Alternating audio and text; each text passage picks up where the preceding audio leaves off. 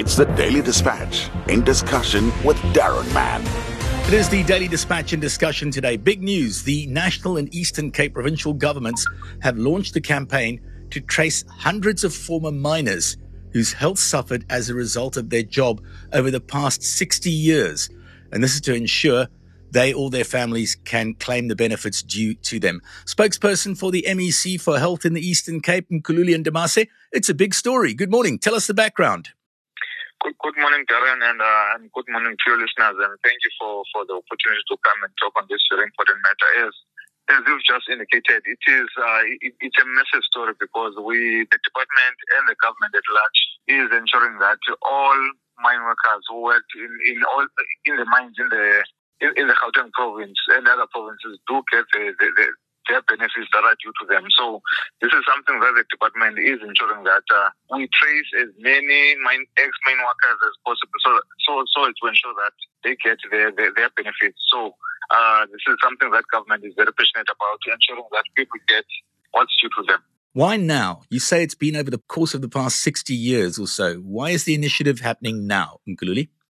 You remember that there was a case that was, I think, I just forgot the exact year, but it was a couple of years ago, where there was a ruling, basically a settlement that 4 billion rand has been set aside for ex-mine workers to benefit from those who suffered from silicosis and TB and other illnesses. Sure. So this is part of ensuring that where other ex-mine workers have not come forward and claim their benefits, we go to where they are and trace them and ensure that they are examined and they get their benefits. So this is part of that program. Right. So an amount of 4 billion rand being budgeted. Give us an idea of what could your typical claimant have in mind in terms of an amount?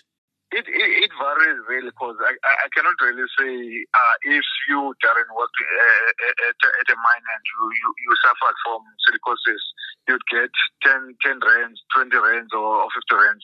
It varies on the degree of the illness, and we must also emphasize that it is not only those who suffered from this TB and silicosis, but we also facing those who left the mines and they never got their provident fund, so that to ensure that, because when they were working in the mines, they were contributing towards provident fund. So we also ensuring that they get their provident fund payouts. Who would qualify? How long would they have had to work on the mines, for example, or is there not a stipulation as far as that goes?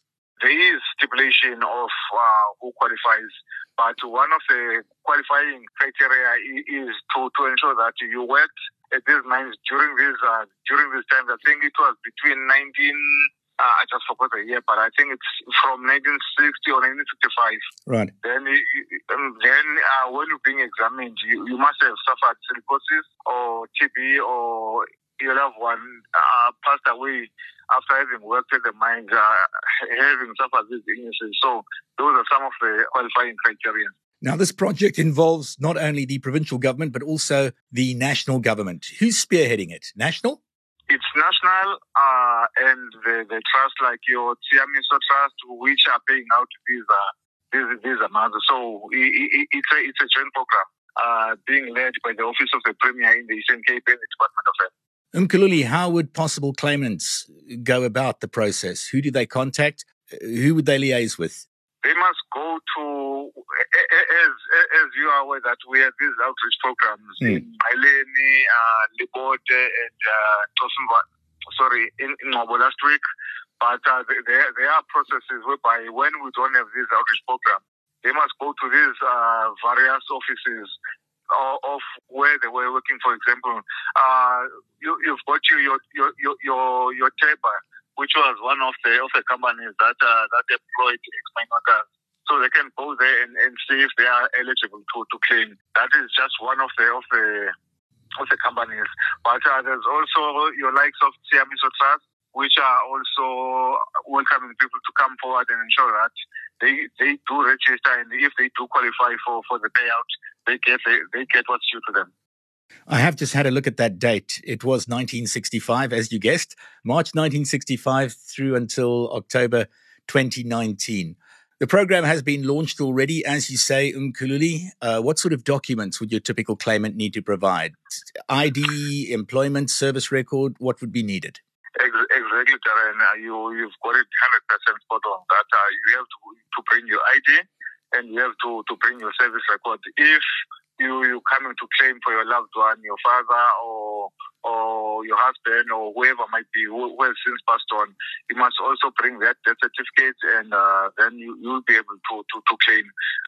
And also their clinic certificates to show that they did in fact were diagnosed with TB or silicosis. Do we have an idea of how many possible claimants there might be? The Eastern Cape has for many years been a labour reserve for mine workers. Any ideas? It's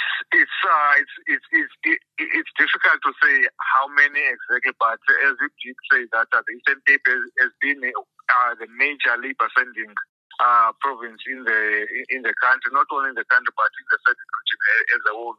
And we must also say that already more than 400 million has already been paid out to some of the claimants. So we're looking at very huge numbers, but unfortunately I cannot put my head on the block and say we're expecting 20, 30 or 500,000 ex-mine workers in the Eastern Cape, but it's big numbers.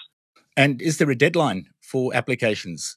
Not to my knowledge at the moment. Unfortunately, I cannot say, but we must also stress the fact that government is not only doing this outreach only now, but will also be back in the Eastern Cape in the coming months. That is the commitment that we got from the Deputy Minister, Dr. Lomo, that this is not just going to be a once-off outreach program. We're still going to go to other parts of the province and get through as many ex-mine workers as possible.